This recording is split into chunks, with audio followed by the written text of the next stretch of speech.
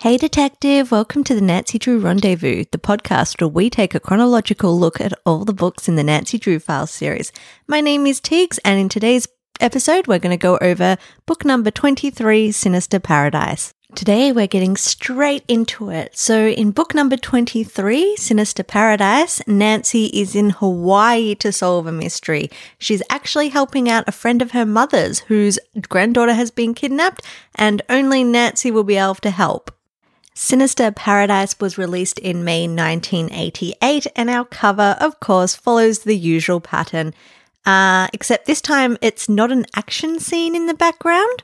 Well, it could be. It is a volcano erupting, but I don't know. How's that going to play a part in the book? Maybe there's going to be some Pompeii type stuff. Somehow I doubt that. And then we've got an attractive dark-haired man holding a surfboard. He's standing like on a beach. And then we've got Nancy wearing a cute tropical sundress. It's white with purple flowers and yeah, just very Hawaii-esque. So, all that being done, let's get straight into the story.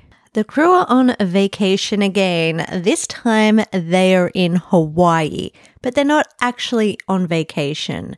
They're actually visiting a friend of Nancy's mother's. So we know that Nancy's mother passed away when she was 3. There's sometimes it says like of a mystery illness, sometimes it says of a heart attack. So there's not like a definitive answer. But yeah, Nancy's in Hawaii at one of her mother's friend's house. We rarely ever come across friends of Nancy's mother's, so it's a nice change. Bess, George, and Ned are with Nancy as well. So Nancy's mother's friend's name is Alice Faulkner, and she checked in with Nancy's family periodically after Nancy's mother had passed away. We actually don't know the name of Nancy's mother. However, in the video games, Nancy's mother's name is Kate, which I can imagine that being her name. Kate Drew? Kate Drew? Yeah, that's a beautiful name. Also, it's only taken me 23 books, but it also appears like every second book takes place away from River Heights. One case will take place in River Heights, and then the next they'll be in some exotic location, and like Hawaii. Hang on, I stand corrected. Books 2 to 8 didn't take place in River Heights, so we had 6 whole books where they weren't even in River Heights. I guess technically number 9 also didn't take place in River Heights, which was in Chicago. It takes like place within like an hour of River Heights, so I'm going to count that as a River Heights book. Anyway, back to our story. Mrs. Faulkner has called Nancy as her 16-year-old granddaughter has disappeared and would like Nancy's help finding her. George starts teasing Bess, telling her that Hawaii is pronounced Hawaii, not Hawaii. I didn't know that. Is George correct? Is Hawaii the correct way? Have I been saying something wrong? I'm going to continue saying Hawaii because that's just how I've always pronounced it, and I'm never going to be able to remember to say Hawaii. No, Hawaii. Hawaii. Okay. How do you pronounce Hawaii? Let me know which is the correct way. We also know that it's winter back in River Heights because they mention it being under a foot of snow while they're basking and frolicking in the sunshine. And Mrs. Faulkner is super, super rich because she's offered the crew a yacht to stay in. Like, Nancy knows such amazing people. I want to go into Hawaii and stay in a yacht. Nancy is living my dream. I'm so jealous. The yacht is anchored in Aliawai, which is south of Honolulu. And yes, that is actually a real place. Oh, and also I just have to add in that Mrs. Faulkner's house sounds gorgeous. Just listen to this description. A broad Victorian-style plantation house with miniature rainforest that serves as her garden. Tall feather palms cast cool shadows over the brilliant displays of pink hibiscus and white gardenia. It sounds so tropical and beautiful. I want to be there. Back to the case. So it turns out that Mrs. Faulkner's granddaughter is 16-year-old Lisa Trumbull. She's disappeared from school on Friday and it's now Monday. There is a fear that the girl may have run away. When Nancy asks why the police haven't been called, it turns out that Ross Rafferty, one of Lisa's guardians, doesn't want the police involved because it would ruin his reputation. Oh my gosh, a child's life is at stake and you care about your reputation. What is it with these people? Oh my God, I already don't like this man. Anyway, it turns out Mrs. Faulkner is also worried about the publicity. She has a bank called Winwood Fidelity, which is owned by Winwood Bancorp, and Mrs. Faulkner has controlling interest in Winwood Bancorp. Miss Faulkner believes that she may have enemies in the banking community who would hurt her granddaughter to get back at her. So where money is involved, there's greed and danger, and we know that. Even though rich people shouldn't be looked down on because they're generally just people like you and me, and a lot of rich people use their money for good, but there's also lots of people who are controlled by greed. Nancy is on the ball right away. Who would want to hurt Lisa? Why don't you think she just ran away? And then we learn the case goes deeper. It turns out that Diana, Lisa's mother, didn't let Mrs. Faulkner see much of Lisa, and Lisa's life was tumultuous. Tumultuous? I don't know. There was a thing, like, you know how when you're reading the internet and you have these like weird listicle articles pop up? This one was like, 10 words that people have been pronouncing wrong all this time. And at the end of the article, there was a quote that says, I don't mind when a person mispronounces a word because it meant that they learnt it by reading, and reading is special. Like, I, number one, will always read a book over watching a TV show or a movie, so because I can use my imagination. And I apologize for all the words that I get wrong because I just don't hear them being said. I read them. So if you've got trouble pronouncing words as well, don't worry, I'm in the same boat as me. You're not alone. Be proud. It's because you read. Anyway, turns out that Lisa's life is full of drama, since I can't say that word that starts with T. And we learned that one day Lisa walked into the family bank, took about $400,000 worth of bearer bonds and a bunch of diamonds, and hasn't been seen since. And that's a lot of cash for a 16-year-old. I mean, you can't really get rid of the diamonds, but anyone can hand in a bearer bond. So, yep, she just has to walk in and there's her $400,000. That would have been heaps of money as well in 1988. Go Lisa. Ned queries why the bank would just let her in, and then Mrs. Faulkner gets all uppity and says, she's a Faulkner. Winwood is a family bank. All right, lady, calm your farm. Nancy figures Lisa would still be in Hawaii, as it takes a few days to convert bonds and diamonds to cash, and only a major airline would be able to fly from Honolulu to the East Coast, which is true. You can't just get like a normal propeller seaplane and fly all the way from Honolulu to California. It'll run out of fuel, and I don't know if there's any islands they could stop in on the way, but it all seems really complicated. Because of this, thankfully, it would make the case easier, but not without many adventures, as we know from every other Nancy Drew book that we've read. We learn a bit about Lisa's parents, who are Ross Rafferty and Diana Faulkner. After Ross and Diana got divorced, Lisa and her mother moved to Kealakekua Avenue, I hope I've pronounced that right, which is the main father affair in Waikiki. Mrs. Faulkner has decided that she wants to get custody of Lisa and move to Texas to give Lisa a good, stable life. We learn that Diana is an artist, so by Mrs. Faulkner saying that she wants to take Lisa and give her a nice, stable life, does that mean Mrs. Faulkner believes that being an artist isn't good enough to raise a child? Oh dear, I really don't like this Mrs. Faulkner lady. I feel like she's interfering where it's not needed. Let's just hope I'm wrong on this. The crew head out in their rental car to begin solving this mystery. Of course, there's the usual comments from Bess, being the beauty queen that she is, that she can't wait to get a tan. We've got to tell Bess that tans are dangerous, and hopefully she, puts sunscreen on, because we don't want Bess all wrinkly and old when she's 30, something like me. It's like, I wish I wore sunscreen when I was younger. That's, good tip for everyone. Wear sunscreen. So important. Protect your skin. You only get one skin, and when it gets old, I'm not going to shame wrinkled skin because I have it myself. But if you don't want wrinkled skin, then wear sunscreen. Anyway, they begin discussing the Faulkner family. They're really super, super rich. And the book mentions that they're driving down the zigzaggy Tantalus Drive. Hopefully, again, I pronounced that right. It says that there is huge, luxurious properties hidden behind the jungle on the drive. However, me being the map nerd I am, checked out Google Maps and the properties didn't look luxurious at all.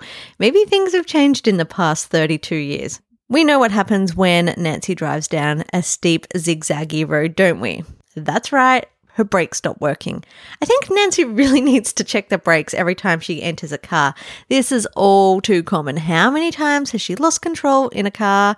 First, there was in Secrets Can Kill. It happened in Murder on Ice, and I'm sure there's numerous other books that it's happened in and will happen in again.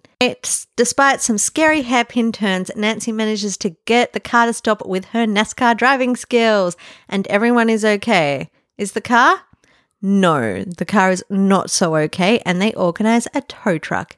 Our lazy girl Bess complains about having to walk all the way back to the yacht, but thankfully Nancy remembers seeing a bus stop, and yay, we don't have to give Bess a workout. We just want her to be chill and not sweaty when she's being all cool in Hawaii. They finally get back to the yacht, and Bess turns down an offer to head to the airport to speak to the car rental place. Nancy is worried someone may be out to get her but doesn't want to worry Bess and just simply asks Bess to lock the hatch after they leave. They arrive to the airport and Nancy speaks to the hire car operator and learns that they have no records of a car being hired to Nancy Drew. Ooh, that's suspicious.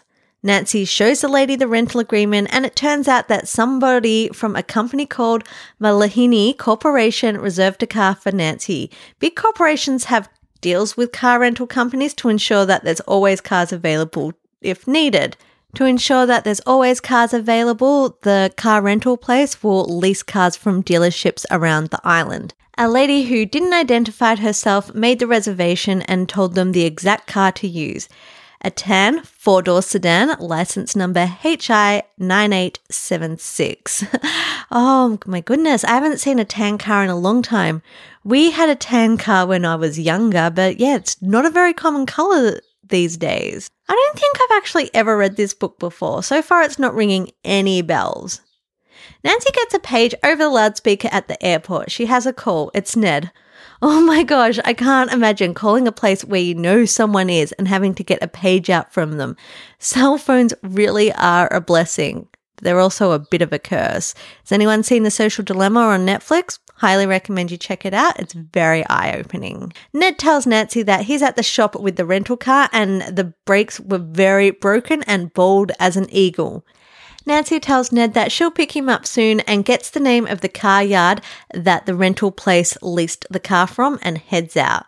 I love this book. Again, I really love descriptive texts in books, and this one, especially being in an exotic location, hits the nail on the head. There's lots of references to Hawaii and its surrounds. The car yard is in Pearl City, and they mention the Punani Hills, but from what I can gather, the Punani Hills don't actually exist. I'm so butchering everything in this. I'm so sorry, Hawaiian detectives. The owner of the car yard isn't helpful, says the car's not his problem once the rental company receives it. Nancy gets all Karen on him and says that if he doesn't talk, she's going to go to the Department of Transport and dob him in for unsafe cars. Of course, this makes him spill the beans.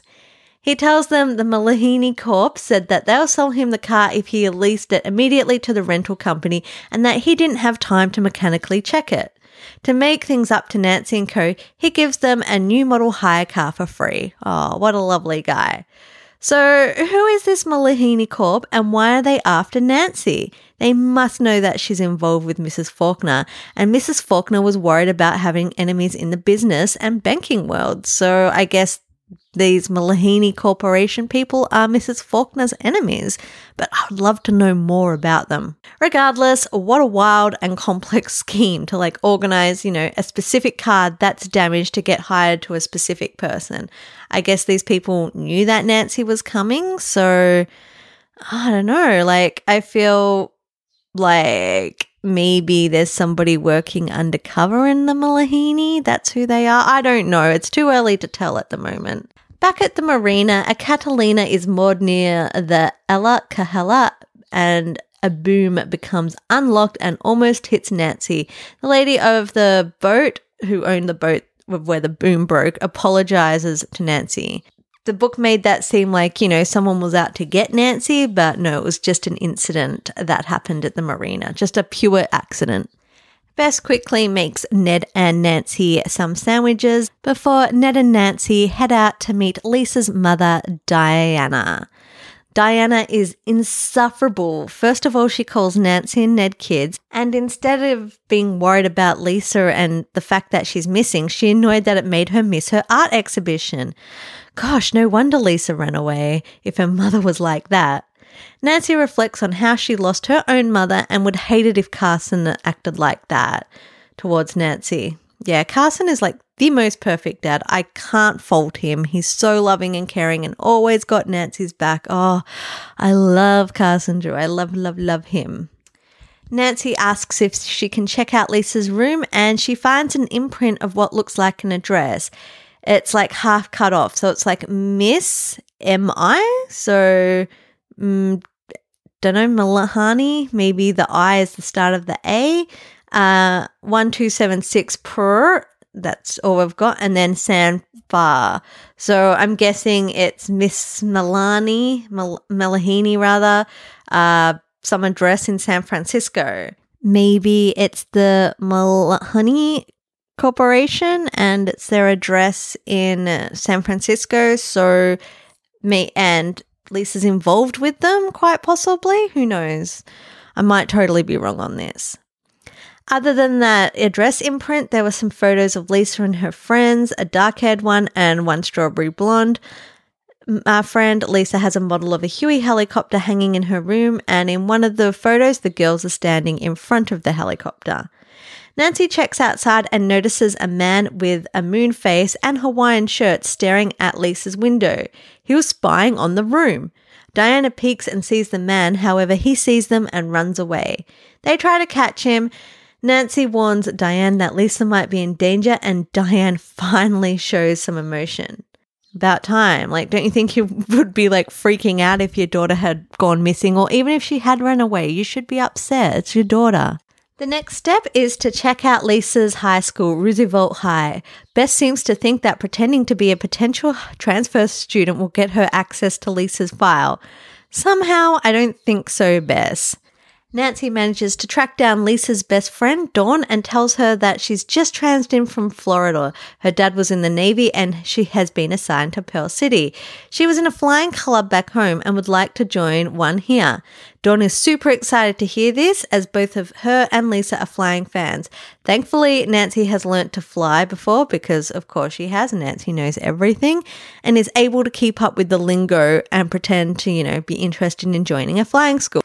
Dawn tells her that both girls are members of a flight club and Lisa is more advanced than Dawn. She likes to fly choppers after being sent to a flight school in California. We learn that a childhood friend, Michelle Woodbridge, also lives in San Francisco, California, and Lisa likes hanging out with her when she goes to summer camp.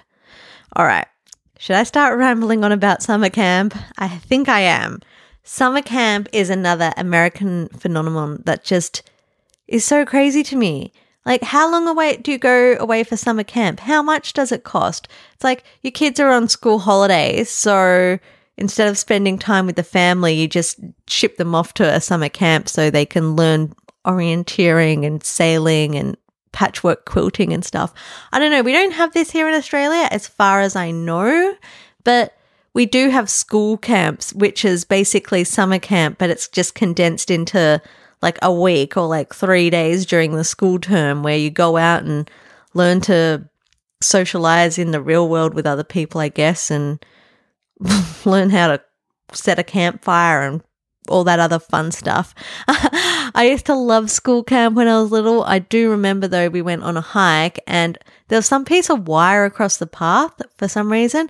I tripped over it and I had a huge bruise all on my thigh, and I was quite actually proud of the bruise. It was so cool. It made me feel like a badass. Anyway, yeah, school camps, or summer camps rather, crazy. Like, not crazy, like it's not silly. Like, I would have loved to have had that as a kid, but I think I'm just jealous that I didn't have summer camp, just a school camp, and it didn't last all summer. And also, camp counselor jobs sound really, really cool. Maybe I can go to America and be a counselor or something. That would be fun. I'd just like to see what it's like, but I don't know if I could handle teenagers. Anyway, we also learned that Lisa's home life was rough, with her mother always fighting with her husband. More reasons for Lisa to run away, I guess, but her husband and her had broken up. Her husband was Ross.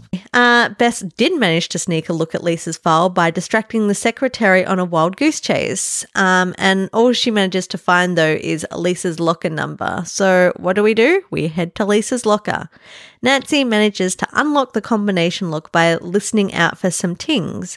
Okay, I've never heard about this before, so it's really clever. I guess if you want to break into someone's locker and they've got one of those turny things, you just got to put your ear up close and wait for the tings and then remember the numbers and then the turn to the left and turn to the right and then do a full circle, and you know what combination locks are like.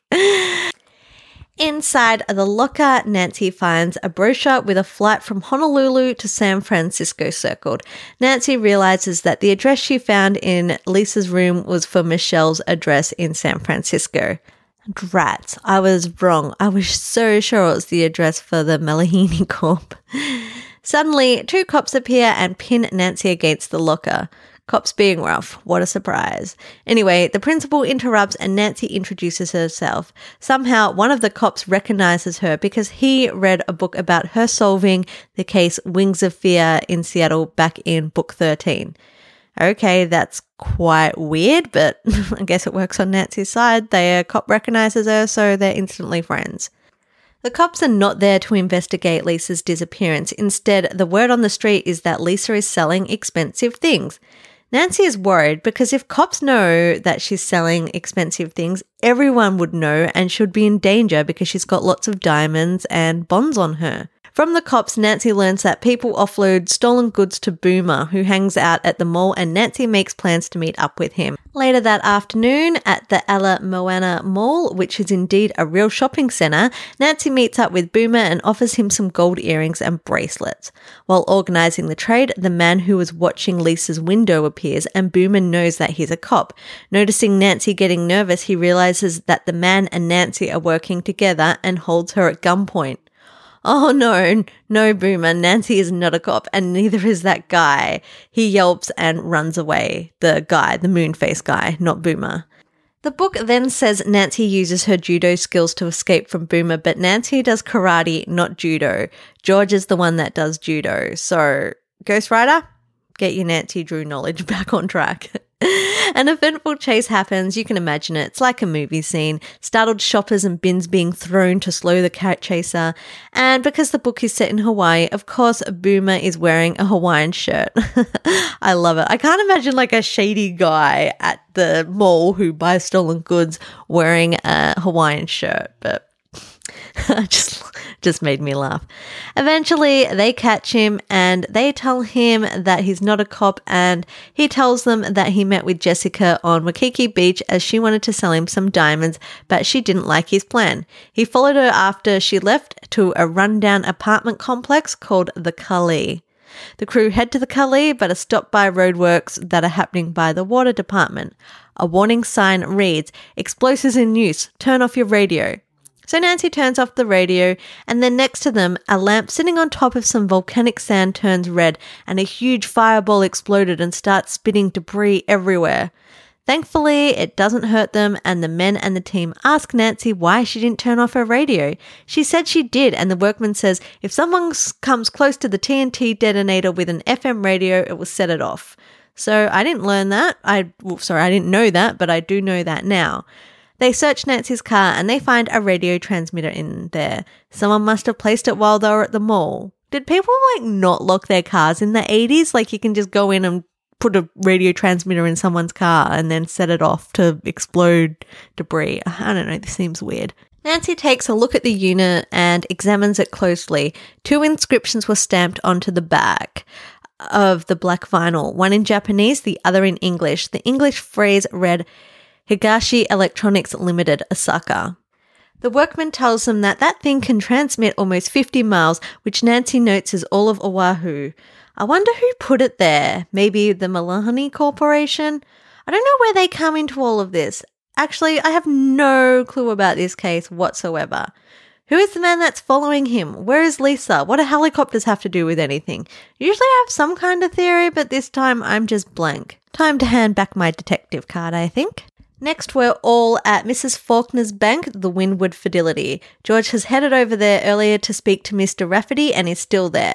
Mr. Rafferty is told Ned, Bess and Nancy are here and to see them by a rather newish junior accountant called Jack Shoalwater, who has only been working there since June. So I think it's winter now. I guess he's been working 5 to 6 months. Anyway, Mr. Rafferty appears and tells his security guards to arrest the crew. What? Arrest them? This book is so wild. There's been so many adventures and we're only 40% of the book way through the book, rather. Mr. Rafferty thinks that Nancy is a con artist and will be milking the family for money as payment for searching for Lisa. What a ridiculous concept. Nancy also thinks that it's a ridiculous concept and tells him coolly, Mr. Rafferty, I intend to find Lisa. Frankly, I'd rather work with you than have to tell Mrs. Faulkner that you wouldn't cooperate.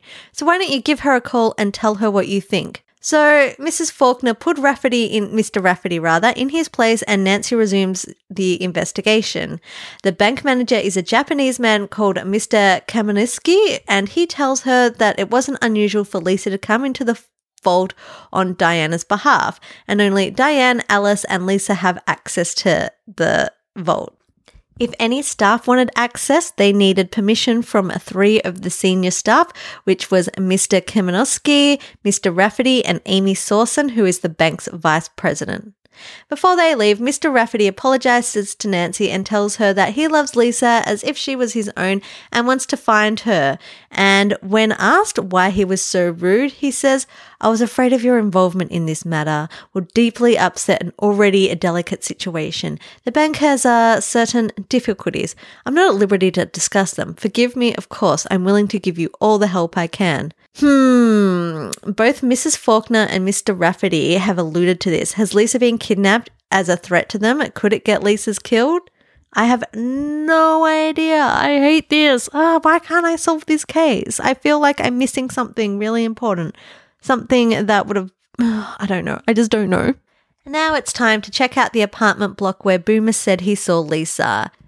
Bess and George, our favourite undercover cousins, tell the clerks that they want to rent an apartment. Once the clerks are distracted, Nancy jumps behind the counter and grabs the keys. And also there's talk of a volcano erupting on the news, but they turned that off. Nancy manages to find a place listed for an L. Faulkner, so Lisa's using the family's maiden name. That's quite smart. Inside, the place is empty, totally cleaned out. Someone must have overheard them talking about the apartment block and tipped Lisa off, probably that radio transmitter in the car. Nancy notices that a curtain rod is not hanging correctly. What a good observation, Nancy. And looks inside the rod, even smarter thinking. What's inside but a bond for $50,000? Not only that, there's a shipping manifest for pieces of radio equipment. The buyer, none other than the Mahalini Corporation. And the items, they came from Japan. It also mentions their PO box number. I feel like a PO box stakeout is going to occur in this book at some point. That's like going to be the only way they can catch who was responsible for this Mahalini Corporation. I also feel like there's a Japan link somewhere. Mr. Kamenetsky, the bank's president, is Japanese, and if he ordered things, he has access to the vault. Weird connection, but I wouldn't put it past the author, Japanese man, Japanese electronics. I really hope that's not the case. Anyway, this discovery proves that Lisa and the Mahalini Corporation are connected somehow. But why? Again, getting frustrated about my weak detective skills. Nancy and Ned asked the clerk about Lisa. It turns out that she checked out an hour prior after a phone call, and then some movers called Kuka Moving Van Company emptied out the apartment. Again, sorry for butchering this Hawaiian pronunciation. Lisa paid for the room with the Mahalini corporate credit card. Nancy and Ned figure it's time to talk to Alice and Mr. Rafferty about these business issues because they're clearly behind this mystery. So off they head to speak to Alice. Yet again, this book is so descriptive and I love it, and it feels like I'm actually in Hawaii. It says, the The Hawaiian night was cool and still, a gold glimmer nested on the mountains, the last remnant of sunset. The plantation house gleamed in the moonlight, palm trees rustled in a soft breeze. See how beautiful is that? Oh, just makes me wish I was there with a cocktail in my hand. The senior bank staff are all at Mrs. Faulkner's house and they are feasting on an old-fashioned Polynesian dinner, roast suckling pig with a baked taro, cooked spinach and po, a starchy pudding made of papaya, mangoes and bananas. Oh, much better cuisine than the pizza that they always eat. And gosh, the sound of this meal makes me so hungry. Amy Sawson, the bank's vice president, was surprised to see that George was a girl. I mean, I guess most people are, but yeah, I don't know why they had to point this out. I guess maybe Amy's responsible because she's surprised. She does have access to the vault, I guess. Over dinner, we learn all about the Mulhani Corporation. Basically, they're a property developer and competitor to Wynwood Bancorp. After the initial explanation, Bess, bless her heart, is confused. I was too. Finance and investments are not my strong suit. Amy explains it to us all. Alice and Ross are worried about the bank's cash flow, their own property development, Kololani. I know how to pronounce that because of 90 Day Fiancé. Best show, by the way. However, if the investors find out about the cash flow issues, they will dump their shares and then another investor will buy the shares and take over Wynwood Bancorp. So basically, whoever owns the most shares in a company kind of is in control of it. Nancy is absolutely furious that Ross doesn't want to see the police because of this and how he values the company over a human being. That's capitalism for you. So we know what the Mulhani Corp are, but we don't know who they are. The senior bank members and a man named Lester Jarman, who was Alice's late husband's business partner and the biggest stakeholder in the bank next to Alice, have all been trying hard to find out exactly who they are, but with no luck. This chapter has a weird end. No cliffhanger, but Nancy's realizing that she's getting thrown into the strange and treacherous world of high finance.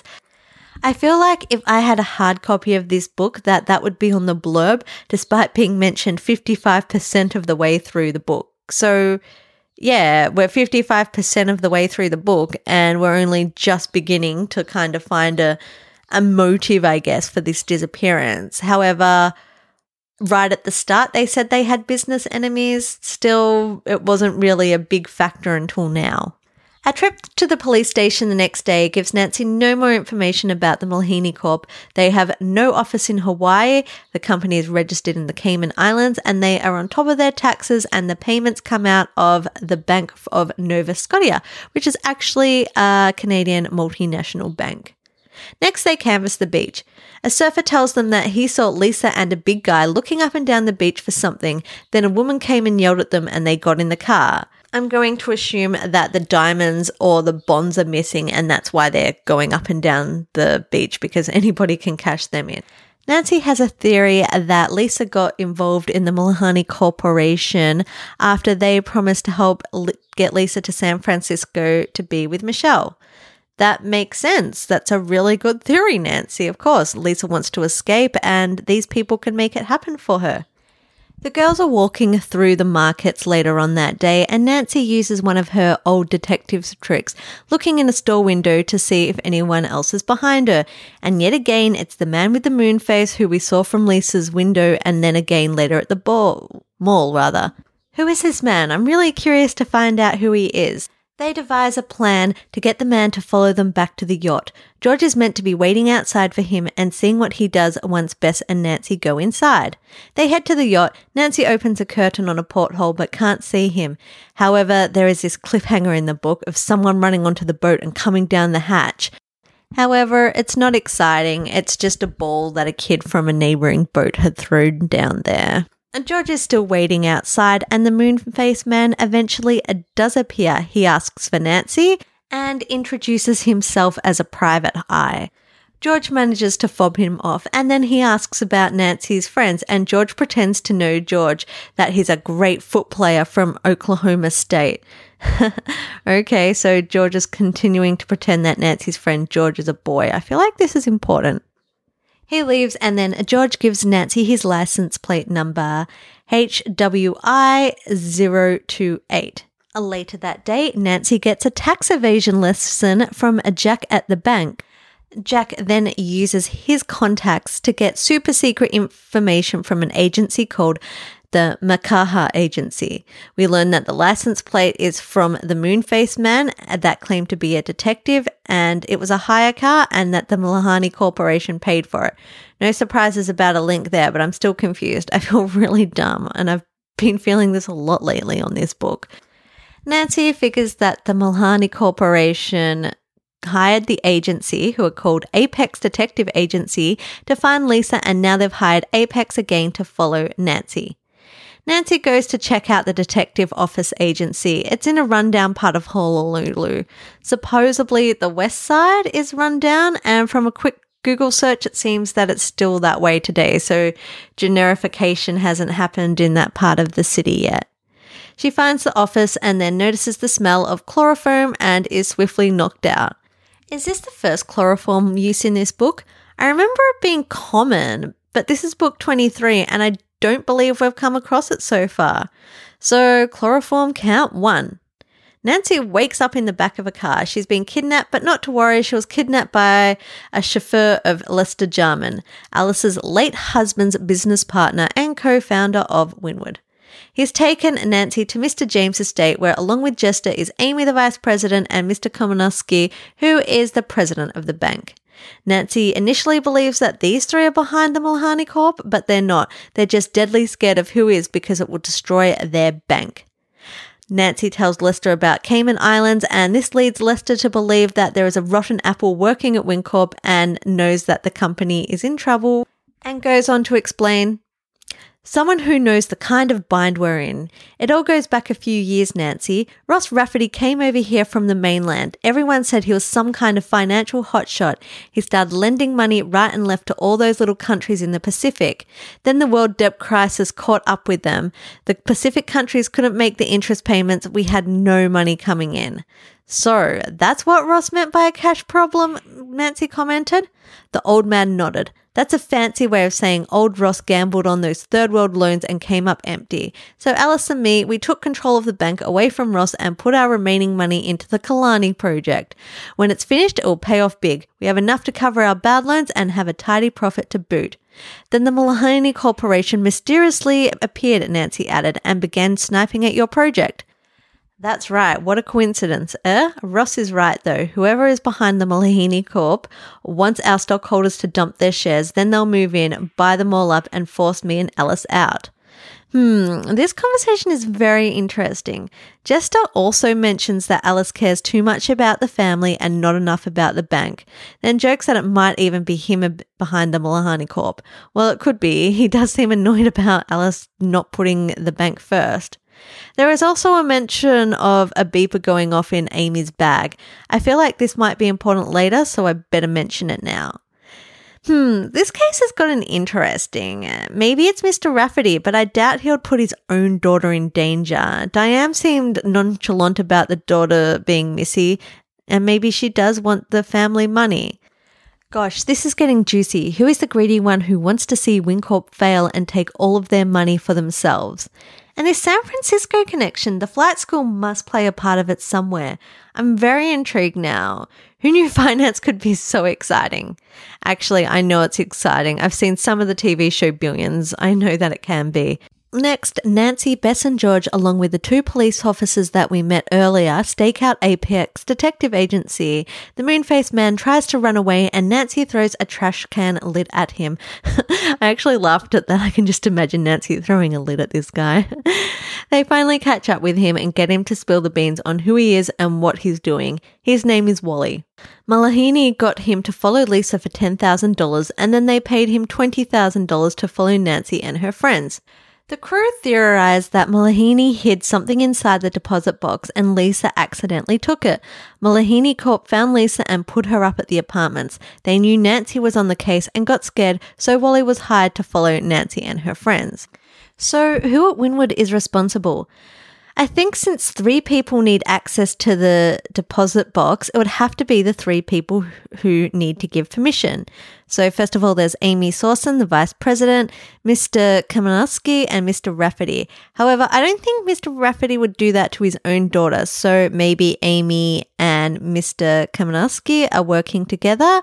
It would make sense since they are angry that Mr. Rafferty ruined the company's finance. That's motive enough. I think we may be getting onto something here. I think it is those 2. So later on, the crew arrive at the bank and it turns out that Lisa's kidnappers have sent a ransom note along with Lisa's bracelet to prove Lisa is with them. The note reads, "We've got Lisa. Here's her bracelet. If you call the police, she's dead. Here are our terms. You, Jarman, Kamenetsky, Sawson, and the Faulkners will sell your shares in Winwood Bancorp to us at a price we will name, or else you will never see Lisa again." Maybe our theory is wrong. Amy and Kamenetsky are listed in the letters, but if only the Faulkners and Lester sold their shares, that would be the majority to take over. That is interesting. Alice says that she doesn't care, she needs to save her granddaughter and will pay up. Arguments start breaking out between everyone. People are mad that Mr. Rafferty's actions have led to this. Diane and Alice are in tears and Nancy asks what Diane had in the box. She tells her, "My passport, my jewelry, this and that. I'm afraid I didn't keep track. I left all the money matters to my advisors." And Nancy asked who they were. Diane explains that her father had left her a substantial portfolio. Kamenetsky took care of it at first, and we learned that he's been at the bank since she was a girl. When she married Ross, he took over the affairs. And then since they got divorced, Diana Sawson has been serving as the financial advisor. So I guess Amy is in charge of everything in the deposit box, and Mr. Kamenetsky would know as well because he's been there since she was a child, but not actively working in there. Okay, I think it's Amy. It must be Amy. Amy's got control of everything, but I don't have a motive yet. Nancy decides to take another look at the shipping manifest that was in the bonds and notices that there was a beeper in there, just like Amy had. Okay, that's generally not unusual. Beepers were common in the 80s. And then she remembers Amy thinking that George was a boy and comes up with a plan.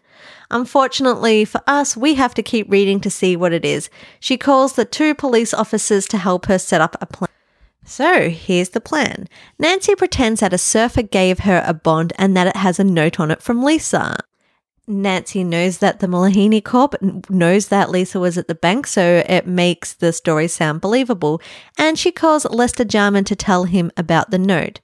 She also tells him that the note is unreadable, so she's taking it to the cops and gets him to call Mrs. Faulkner to tell her to meet her at the station. However, Nancy has already told Alice to take the phone off the hook. Remember that? You don't want to be annoyed, just take the phone off the hook. I miss that. Nancy knows that Lester will tell the bank people and they will try and come after Nancy before she goes to the cops, probably by asking her to come to the bank first to verify the bond, but they'll kidnap her on the way. However, Nancy will be wired and the police will be able to track her. That's very, very assumptuous. Nancy's never wrong, so let's hope that this plan pans out. It is all quite clever, but I feel like the pieces are missing. As usual, though, we'll probably get a confession when Nancy's held captive or at gunpoint or something. We always do. So, yeah, we're about to find out who the culprit is. Who do you think it is? Drum roll, please. It's Amy. The clues? The beeper. This was a dumb clue because everyone, has beepers then. She was also Diana's financial planner, so she had access to the deposit box, and she was surprised at George being male. She assumed George was male and told the detective that was following him that she was, and that was the actual clue that Nancy knew that it was Amy because Mr. Kamenetsky and Mr. Rafferty had already met George, so they would have been able to tell the detective to follow 3 girls and a boy. Oh, that's very clever. Yeah, Nancy, that's great work. And I'm also glad that the author didn't stereotype the Japanese man with the electronics. So why did Amy kidnap Lisa? Well, because Lisa found out that she was behind the Mullaney Corporation and threatened her. She offered to sell the documents back, like the shipping manifest and the bonds and all that other stuff, to Lisa if Lisa promised to fly her to California. 16-year-olds got such simple minds. It's like, oh yeah, I've got all this important information that would get you fired, but I'm rebellious and I want to move to California. So, you just sell me a ticket to California and I'll be good to go, despite having all the money anyway. Makes no sense. I'm still curious as to why Amy made Malahani Corporation though, probably to take over Wynwood, but I guess we'll find out. Amy takes Nancy to a hangar where Lisa has been held and leaves the room. Nancy earns Lisa's trust by showing her the wire and hiding it in the room. Then Amy comes back with her minions, the guy that drove them to the hangar and a lady that was keeping an eye on Lisa. Amy points a pistol at Nancy's head, puts her in handcuffs, and leads her into a... Oh my gosh. I was wondering where this was going to take place. A Huey. They made such a big deal about the flight school and the choppers. I just knew that it had to play a part in the book. They are led into the Huey and Lisa warns Nancy about a donut ring because Lisa is a pilot. She knows about the chopper. A donut ring is used her clipper rappel onto in order to slide to the ground. Anyway, so they start flying away and the pilot is also held at gunpoint and told to just follow the instructions. And all of a sudden an erupting volcano appears in the distance. So we heard about that erupting volcano on the news when they went to check out the apartment block. And what would a Hawaiian book be without a reference to a volcano in it? The pilot is told to hover over the volcano, but he can't due to the steam. Nancy begins to tackle her captor and they have a huge physical fight in the cabin of the chopper. This sounds so ridiculous. A gun goes off and the pilot is shot. He slumps over the controls and the chopper starts dipping and the captor loses his balance and falls right out of the chopper into the lava. Oh my goodness, what a terrible way to die. I don't think I've seen such graphic death before. This is brutal. The chopper is shaking and it causes Nancy to lose her footing as well. She too falls out of the chopper. She tries to grab the donut ring but misses. Thankfully, she can manage to grab on to another piece of the chopper and realizes that Lisa is a pilot and can pilot them back to safely. Unfortunately, Nancy's outside of the chopper and Lisa is in handcuffs. And then the most ridiculous part of all the books so far comes in. Nancy somehow manages to get back inside the out-of-control chopper, unlocks Lisa from her handcuffs, and Lisa takes over piloting the helicopter. I'm just imagining this in my head. This is impossible. The steam from the volcano, the out-of-control chopper spinning it madly, and Nancy just dangling. How on earth could she manage to get back inside? I think Nancy Drew is Wonder Woman in disguise. I also think this book needs to be made into a movie because it would be great. There's nothing better than mindless action movies. They also mention lava spitting and the windscreen melting. So this is just absolutely wild. Together, Nancy and Lisa take the chopper back to safety and Nancy tells herself that she's going to get her helicopter license because having a pilot license just isn't good enough. No, it's not, Nancy. You need to be able to drive all aerial vehicles. The next day, Amy's actions are exposed to the bank and she's arrested for kidnapping amongst other things. We still don't know the motive though, which is weird. I guess she just wanted money. It's very weird not to show the motive at the end of the book. The bank took some beating at the stock market, but it would be okay. The Faulkners, Lisa, Diane, and Alice are going to go on an around-the-world cruise to reconnect, and Nancy, Bess, George, and Ned are going to take their yacht around the Hawaiian Islands before heading back home. I guess one of them knows how to navigate and pilot a yacht. I'm going to guess it's Nancy. Sounds lovely, though. I wish I was cruising around the Hawaiian Islands. And that is the end of the book. There's so many loose ends. Is Lisa going to see Michelle? I find it weird. There's also this lack of motive things. It's very weird that we have so many loose ends in a book. I also can't get over the helicopter scene. First the struggle in the cabin, then Nancy can manage to swing outside of a helicopter that's over an erupting volcano and get back into the cabin. It's just wild. What did you think of this book? I would love for you to let me know. You can email me at hello@nancydrewpodcast.com or let me know on Instagram, Nancy Drew Podcast. So as for our segments, there was no kisses, and I'm surprised Bess didn't meet a cute Hawaiian guy. That's very unusual. And I'm surprised there actually wasn't any mention of Bess fawning over cute Hawaiian surfer dudes. This book is very, very weird, very out of place of the series. There's not many clues to where River Heights is. We know it's not in Hawaii. And as for the near-death experiences, well, this was quite a big one. There was the helicopter incident, the explosion of the volcanic ash triggered by the radio, and there was also the broken brakes at the start. I don't know if we should include the kidnapping one. I don't think we will. So we'll leave it at 3 incidents, bringing our total to a 58. This book was so jam-packed with adventure. It felt really long. Like there were so many crazy things happening, but no real big clues to the mystery. I'm going to give the book a 3 stars. I don't like the loose ends. I don't like that the case had no motive, but the scenery and setting of this book was sublime, and yeah, 3 stars for me. I'd love to know how many stars you gave this book. Anyway, that's all for this week. Thank you so much for listening, and I'll see you next time. Bye, Detective.